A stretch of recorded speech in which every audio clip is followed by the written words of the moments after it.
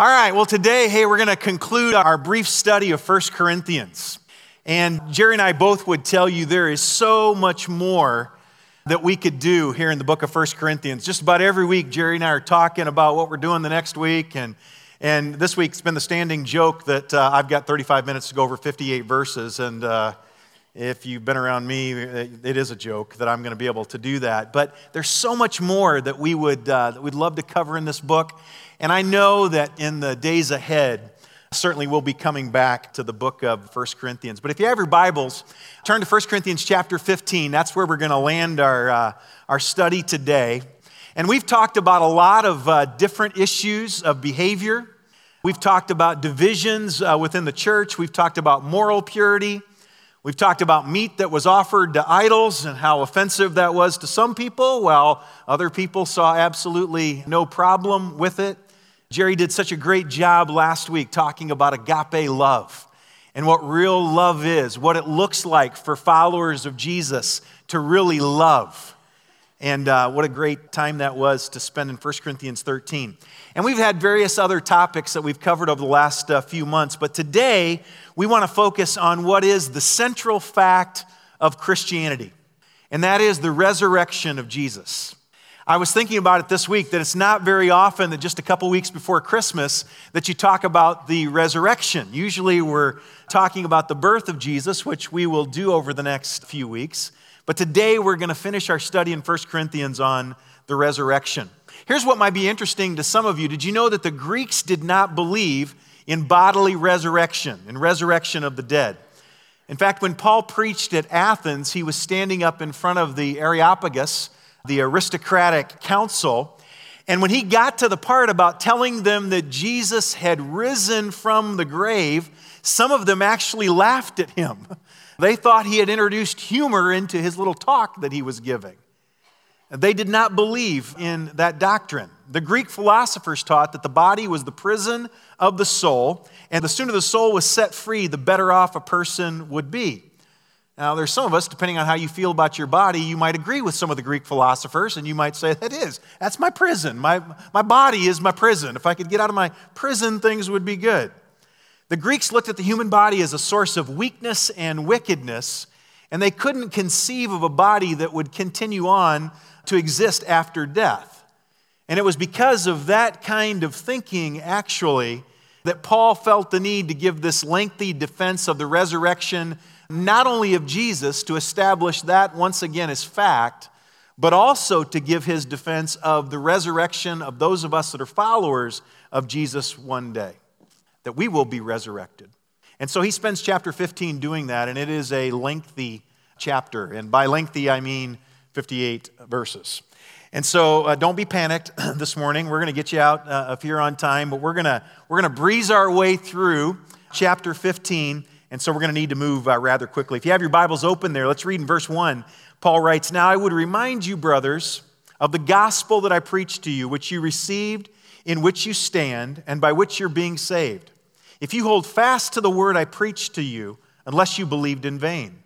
For I delivered to you as of first importance what I also received, that Christ died for our sins in accordance with the Scripture, that he was buried, that he was raised on the third day in accordance with the Scripture." And so right up front, in these first few verses, Paul reminds us of the gospel which he had preached to them and which they had at some time before, during the 18-month period of time that he had been in Corinth, they had received that.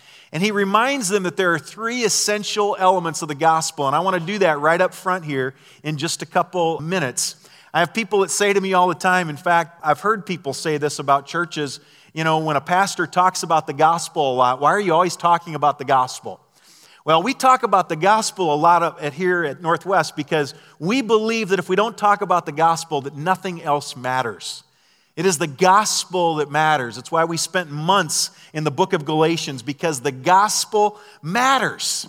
And it matters that we get it right. And so Paul, right up front here in chapter 15, he wants to remind them of the gospel that not only he received, but he preached to them, and that at some point previously, they had received that gospel as well. And he gives them three essential elements of the gospel. Number one is that we are sinners. It's been amazing to me. I used to think when I was preaching on the gospel or talking about us being sinners, I would kind of make a comment that would go, well, of course, all of us understand that we're sinners, right? And everybody would go, yeah, we all get it, we're sinners. But the more and more that our world goes on, I really believe there's some people that don't think they are sinners. In fact, I think I live close to some of them. I think I do life with some of them that kind of go, me? What? A sinner? Like, I don't do anything wrong. And if I do, it's got to be somebody else's fault. It wouldn't possibly be my fault that I'm a sinner. The Bible makes it very clear that we are conceived in sin. Romans 3:23 says that all have sinned and we've fallen short of God's standard, which is moral perfection. And as a result of that, we have been separated from God, and that separation is eternal unless something is done. And that's why essential element number 2 of the gospel is not only are we sinners, but Christ died to save us from our sin. Isaiah 53:6, the Lord has laid on him the iniquity of us all, so that we could be made right with God, so that we could enjoy the relationship that we were created to have. I say it like this very often. We have a debt that we can't possibly pay on our own. That's called sin. We're sinners. As a result of what Jesus did on the cross as a sinless, perfect sacrifice, he has paid that debt. All we need to do is accept the payment that he's made on the cross. Essential number 3 of the gospel and what we're going to focus on today is that Jesus rose from the dead and he's alive today. Here's what you need to understand right up front in chapter 15. A dead Savior would be no use to anyone. Now you think about that over all the world's religions. We are the only one who worship and serve a God who is alive. Do you know where Buddha is today? He's in a tomb. He's dead. We are the only ones that worship a God who is alive. A dead Savior would be no use to anyone. And so Jesus validated his claim to be God by insisting that he would rise from the dead. And 3 days after his death, he did just that. And when God raised Jesus from the dead, he was in effect saying, I receive that sacrifice as payment for the sins of mankind. And so what is our response to that if we are going to respond to the true, pure, simple message of the gospel? We accept that by faith we place our trust in Christ alone as our Savior from our debt of sin, and we come into a relationship with Jesus Christ, a relationship that we were created to have. That's the gospel. It's really that simple. And aren't you glad it's that simple? I'm glad it's that simple because I'm simple. And if it were very complicated, I probably wouldn't get it. But because it's simple, Jesus said that we come to him how? Just like one of these little children. That's how we come to him. We don't come to him after we understand all kinds of deep doctrinal truth and all kinds of abstract passages in Scripture. We accept the simple truth of the gospel that we're sinners, that Christ died to save us from our sin, and he rose again, thereby conquering death and sin. The Corinthians, it's important to understand, didn't doubt the resurrection of Jesus. They had accepted that as truth. What they were doubting was their own resurrection, that they would actually be risen again from the dead because of the Greek philosophers and the teaching that was around them. And so Paul goes on and he gives them evidence for the resurrection of Jesus, because if Jesus has been risen, then we have hope of resurrection. However, if Jesus hasn't been resurrected, then we have no hope either. And so verse 5 says, he appeared to Cephas, who was also Peter, and then to the 12. Then he appeared to more than 500 brothers at one time, most of whom are still alive, though some have fallen asleep. Then he appeared to James, then to all the apostles, and last of all, Paul says, as to one untimely born. And I wish we had about 2 weeks to study that little phrase right there, one untimely born. It's a fascinating little phrase there that we are not going to be able to jump into today, but you can do some study on your own. Referring to himself, one untimely born, he appeared also to me, for I am the least of the apostles, unworthy to be called an apostle because I persecuted the church of God. Verse 10, but by the grace of God I am what I am, and his grace toward me was not in vain. On the contrary, I worked harder than any of them, though it was not I, but the grace of God that is with me. Whether then it was I or they, so we preach and so you believed. Paul is basically saying, hey, the resurrection is a historical fact.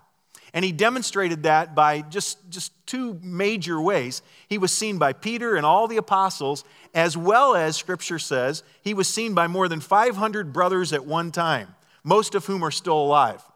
Now think about that. If 500 people saw him at the same time, and Paul says not only did those 500 people see him at the same time, but most of them are still alive. He is in effect saying this, hey, if you don't believe me, there's at least 500 people that did see him. Go and ask them. And for all those liberal scholars out there that would say, well, there was kind of a conspiracy, they kind of all got together and decided on the same story. Let me ask you this. When was the last time you were with 500 people and you agreed all to say and do the same thing together? It doesn't happen, right? 500 people saw him at one time. And Paul says, hey, if you don't believe me, go ask them. Then Paul says, lastly, he appeared to me as one untimely born. Means he didn't do ministry with the other disciples, the other apostles. He wasn't a believer. He wasn't a follower of Jesus at that point. But you remember that Jesus met him in Acts chapter 9 as the apostle Paul was on the road to Damascus to do just what was his life's calling, and that was to persecute Christians, that Jesus came down and introduced himself to Paul, who was Saul at the time, and said, what are you going to do? And he knew what he was going to do. He was going to persecute Christians. And that's when the Apostle Paul came to faith in Jesus, whom he saw that day. And he said, as a result of that, I go and I'm giving my life for this cause. You can trust the resurrection. Because if there is no resurrection, there'd be no salvation. For a dead Savior can't save anybody. And so now, argues Paul, I know that you Corinthians believe in the resurrection, otherwise your faith would be empty. And then he goes into these next several verses, beginning in verse 12. The argument goes something like this. Some of you are familiar with this passage. It goes something like this. You obviously believe in the resurrection of Jesus. How could you not, given all the historical evidence that he was raised from the dead? Not just historical evidence, because there are still people alive who observed his risen body after he rose from the dead. So since you believe all that, let me just for a moment tell you the consequences if that is not true. And so he uses 7 if-then statements in these next several verses. He says, verse 13, but if there is no resurrection of the dead, then not even Christ has been raised. And if Christ hasn't been raised, then our preaching is in vain and your faith is in vain. We are even found to be misrepresenting God because we testified about God, that he raised Christ, whom he did not raise, if it is true that the dead are not raised. Verse 16, for if the dead are not raised, not even Christ has been raised. And if Christ has not been raised, your faith is futile and you're still in your sins. Verse 18, then those also who have fallen asleep in Christ have perished. If in Christ we have hope in this life only, we are of all people most to be pitied. See, the resurrection is at the heart of everything. If there is no resurrection, if the resurrection is not reality, then we have a problem. And Paul gives 7, if the resurrection did not happen, then here's the effect. He says the effect number 1 is Christ is not risen. And if Christ didn't rise from the dead, if God couldn't even bring his own son from the grave, then what makes you think he'll bring you from the grave? Number 2, our preaching would be in vain. Let me tell you this morning, if I didn't believe in the resurrection of Jesus Christ, as some liberal scholars across this country today, I would never do what I do. Would you, Matt? Would you, Jerry? Would you do what you do? Sunday school teachers, would you do what you do? Life group leaders, would you do what you do? Would you give what you give to people from the Word of God if you didn't believe that the resurrection was true? No, we wouldn't do that. Our preaching would be in vain. You would be very, very silly people to be here this morning.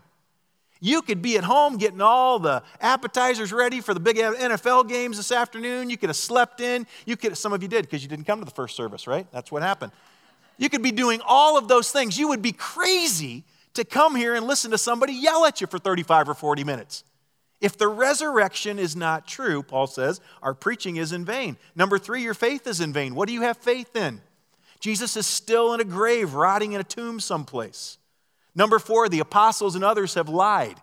And if they've lied, how stupid are those guys who gave their lives, who were tortured and suffered because they preached and taught this pure gospel that Jesus had been risen from the dead. Number 5, if there is no resurrection, then we are still in our sins. Sin's power is not broken. And that's pretty sad. And number 6, if that's not bad enough, if Jesus is not risen from the dead, then those who have died in Christ have perished. Oh yeah, those funerals that you've been to for your loved one, for your friend that died, and that pastor stood up and he said, they're in a better place. They trusted in Christ alone as their Savior, and we know that they're in a better place. No, that's not. If there is no resurrection, there is no comfort there. Those who have died in Christ, they have perished. They no longer exist. You'll never see them again if there is no resurrection. Depressed? Because there is a resurrection. Number 7, Paul says, if there is no resurrection, then we are a most pitied people. We're a most pitied people. Some translations would say, a pitiful people. If the Christian's hope in Christ is just what he or she can expect while they're on this side of the grave, then that person deserves pity. Now, of course, there are some benefits to being a follower of Jesus. I say to my friends who are unbelievers all the time, when I talk to them about the gospel, let's say I'm right and you're wrong. Let's say you're right and I'm wrong. Let's say you're right and there is no resurrection and we just all cease to exist. We go into the ground, that's it. It was nice to know you, that we're done. I've still lived a pretty good life for the most part, all right? In fact, Paul said to Timothy in 1 Timothy 4:8 that godliness has value for the life to come and it has some value for now. That's all right. However, if I'm a realist, and that's what I am, if I'm a realist, I say, would I do all of this if there is no resurrection? If this is all that there is? And I say to you, I don't think that I would. I don't think I'd take the stand that I take. I don't think I'd do the things that I do. I don't think I'd be as passionate about the things that I'm passionate about if there is no resurrection.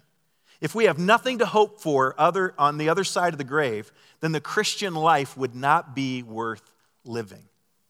We are a pitiful, pitiful people. Now, if you look at verse 20 I love, because verse 20 is the whole transition. You can see these people are going, oh my goodness, I thought Aunt Mary, I thought I was going to see her again. And now and then Paul goes, but, my favorite word in all of Scripture. Tweet that. But. I love it. Every time in Scripture where you see that little word, but, you know that something good is really going to come. Look, it says, but in fact, Christ has been raised from the dead. That's awesome. But in fact, Christ has been raised from the dead. Just when everything seems lost, when things seem hopeless, Paul says, but Christ has been raised from the dead. Paul said that Christ was raised from the dead and that his resurrection guarantees our resurrection one day as well, those of us who die in Christ. Paul turns everything around and he says basically that if all this was true and it is true, then all the things that he just said, it's just the opposite. And I'm glad for that. Christ is risen. And if Christ is risen, then what? Then just the opposite is true. Everything is in reverse. The gospel preaching that we do is valuable. Your faith is priceless. The apostles spoke the truth. I preach the truth to you this morning. Sin is forgiven. The dead in Christ, those who have died, that have left us, that we know, that we loved, if they've died in Christ, we will see them again. And if all of that is true, and Paul says it is, the resurrection really is true, if God really did raise Jesus from the dead, then we will one day be raised as well. And so as a result, we can be satisfied on this side of the grave because we know there's so much more that's waiting for us on the other side. And so Paul goes into this next section here and he compares Christ with Adam. And we're not going to go into that whole section for the sake of time this morning. But Paul turns then from Christ's life to the Christian's experience to argue ad hominem for the resurrection. You know what ad hominem means? It's an argument to appeal to one's self-interest rather than to logic. He's appealed somewhat to their logic already, and now he's going to just appeal to self-interest. He basically says this in these next few verses that seem to be taken somewhat out of context. he says the Corinthians' actions and his would literally border on absurdity if the dead will not rise. And so the paragraph is something of a digression, and the main argument then again will resume in verse 35. But verse 29 he says, otherwise, what do people mean by being baptized on behalf of the dead? If the dead are not raised at all, why are people baptized on their behalf? Now, some of you, if you read this chapter this week and you said, hey, they're going to speak on chapter 15, you go, I hope they talk about verse 29, because I don't understand verse 29. Well, I'll just tell you I don't either, okay? And that we'll just kind of leave it at that. I did a little bit of study this week. I have my opinions of what it means, but I read this commentary this week, and this theologian, much smarter than I, said there are no fewer than 30 to 40 different interpretations of that verse. And I thought, given the fact that I have 35 minutes, I won't give you all 30 or 40 different variations of that.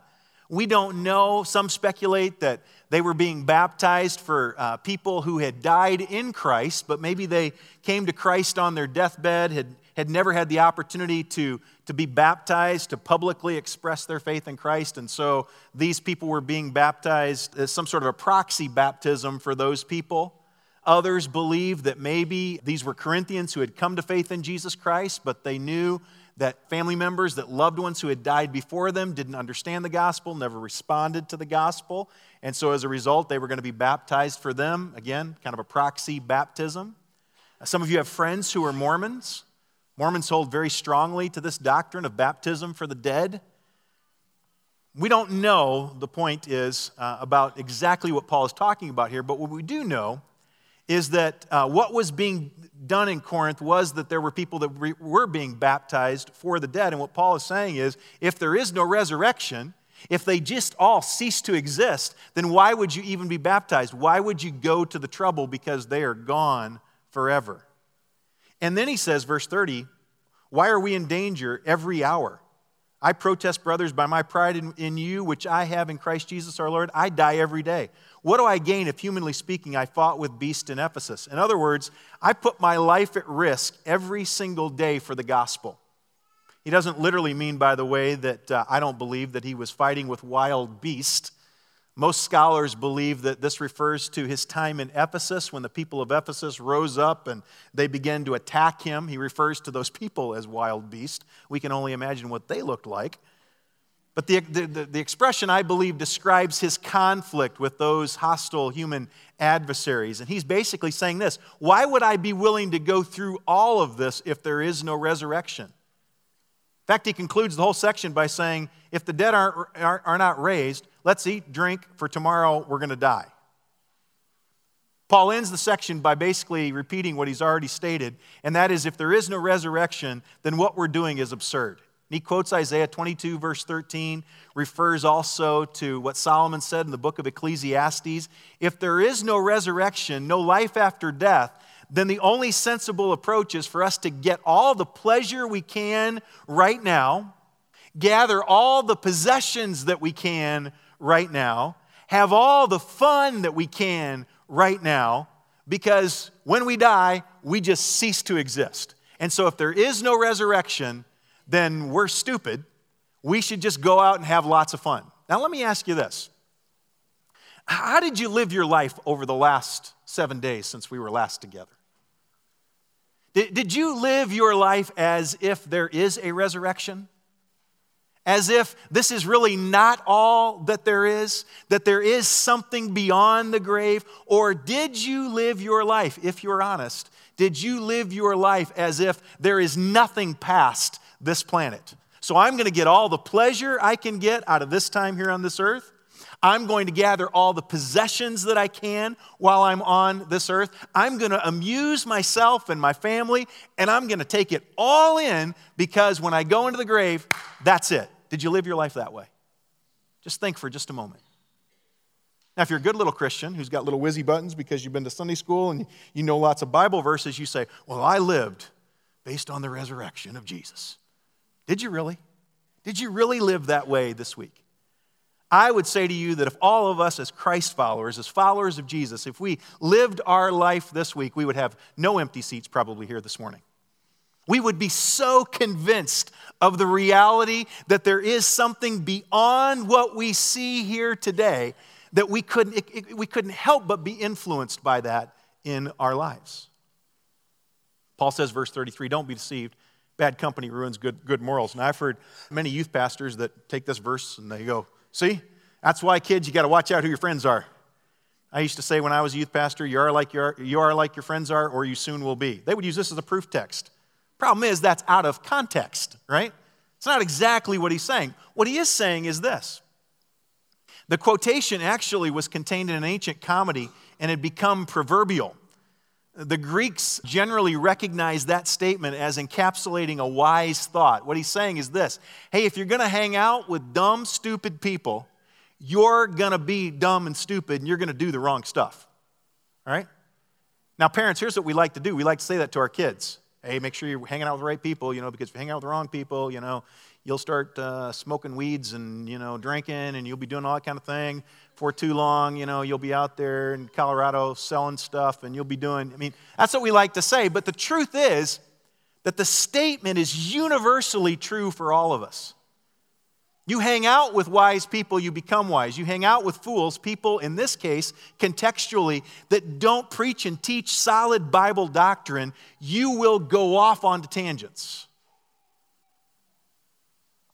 We live in the information age, and it's so easy for us to listen to so many different things and hear so many things that just keep coming at us over and over and over and over again. It's important for you to listen to the right things. It's important for you to know and understand God's Word so that you can tune out those things that are contrary to the written Word of God. And Paul is saying for a lot of them, that's not what they were doing. That's why they were doubting whether or not there actually was even going to be a resurrection.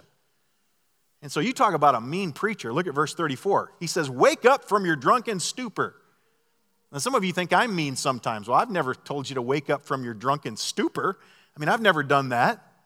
He said, as is right, and do not go on sinning, for some have no knowledge of God. I say this to your shame. Some of the people that you're listening to don't even understand the things of God. And they don't understand the things of God because you've not told them about the things of God, but you cannot listen to them. He goes into verse 35 and he says, someone will ask, how are the dead raised? With what kind of body do they come? This is interesting because this is where I think Jerry and I would like to do about 3 weeks right here. What is the resurrected body? And what does it look like? It's the key question that's here through verse 49. And Paul uses illustrations from nature to show that there is no life apart from death. In other words, the seed is put into the ground and it's planted and it dies and then it bears fruit. And while identified with the original seeds, it's different from it. And so the question that they're asking is basically this: what is the resurrected body going to look like? Have you ever wondered that? I have. The resurrection body of Christ illustrates what Paul is teaching here. The believers recognized him. You remember when they saw him, they recognized him. So there must have been some kind of continuity between his crucified body and his glorified body. He was able to change his appearance. He passed through locked doors. We know that. That's pretty cool, right? Who wouldn't want to be resurrected if you're going to get a body where you can pass through doors? Wouldn't that be great, parents of teenagers? Open this door immediately. No, never mind. I'm going right in. All right? That's what Jesus did with his resurrected body. We know that he ate fish. We know that he had honey. He invited the disciples to come and do what? To touch the nail prints that were in his hands. And so while it was the same body, it was also a different body. The truth is, we don't know everything about what our resurrected bodies will be like. And so we ask questions like, will believers have scars on their resurrected body as Jesus did? You ever ask yourself this question? Will I be overweight in heaven? Just fascinating to think about, right? Will I look like that guy that's got the sick? My ideal resurrected body, I got it in my head. I'm going to have six-pack abs. I'm going to walk around heaven with no shirt on. I'm just going to do that because in my mind, that's what the resurrected body is. Now, you're laughing, but some of you've laid in bed at night going, I wonder what I'm going to look like in heaven. On a more sobering note, have you ever thought about it this way? Diana and I, we had a couple of miscarriages. You ever thought about those little babies? What will they look like? What will they be like? Will they be a little baby? Will they be 10 years old? Will they be 16 years old? Not 48, because I'm not really liking that. Maybe like 25? right? What will they look like? We wonder those things. And here's the conclusion I've come to. Most likely the bodies that we will have in the future will be those that glorify God the most, and whatever that may involve. And I'm sure, well, guys, we'd like to have those six-pack abs. I'm not sure that that's what brings God the most glory. I think more something like this would be more. That's not funny. That was not meant to be a joke. Cruel people, very cruel people. Hey, let's skip on for the sake of time. We need to land the plane here. Let's skip down to verse 50, just real quick, because we can't stop without getting into this section real quick. I tell you, brothers, flesh and blood cannot inherit the kingdom of God, nor does the perishable inherit the imperishable. Behold, I tell you a mystery. We shall not all sleep, but we shall all be changed in a moment, in the twinkling of an eye, at the last trumpet. For the trumpet will sound, and the dead will be raised imperishable, and we shall be changed. For the perishable body must put on the imperishable, and this mortal body must put on immortality. When the perishable puts on the imperishable, and the mortal puts on immortality, then shall come to pass the saying that is written. This is awesome. Death is swallowed up in victory. O death, where is your victory? O death, where is your sting? The sting of death is sin, and the power of sin is the law. But thanks be to God, who gives us the victory through our Lord Jesus Christ. Isn't that awesome? Here Paul is dealing with the second coming of Christ and what it means to both the living and the dead, recognizing that there will be some people who will be in the grave that have died in Christ.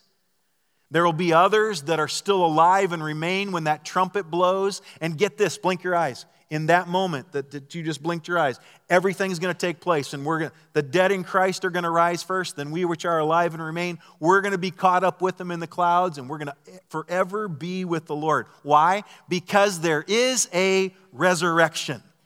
That's why. In Christ we have hope. I thought this week as I was studying how hopeless the Greeks were when they thought about death. Theologians record for us that there were inscriptions on tombs in ancient Greece and Rome that indicated that death was their greatest enemy, that they saw no hope beyond the grave.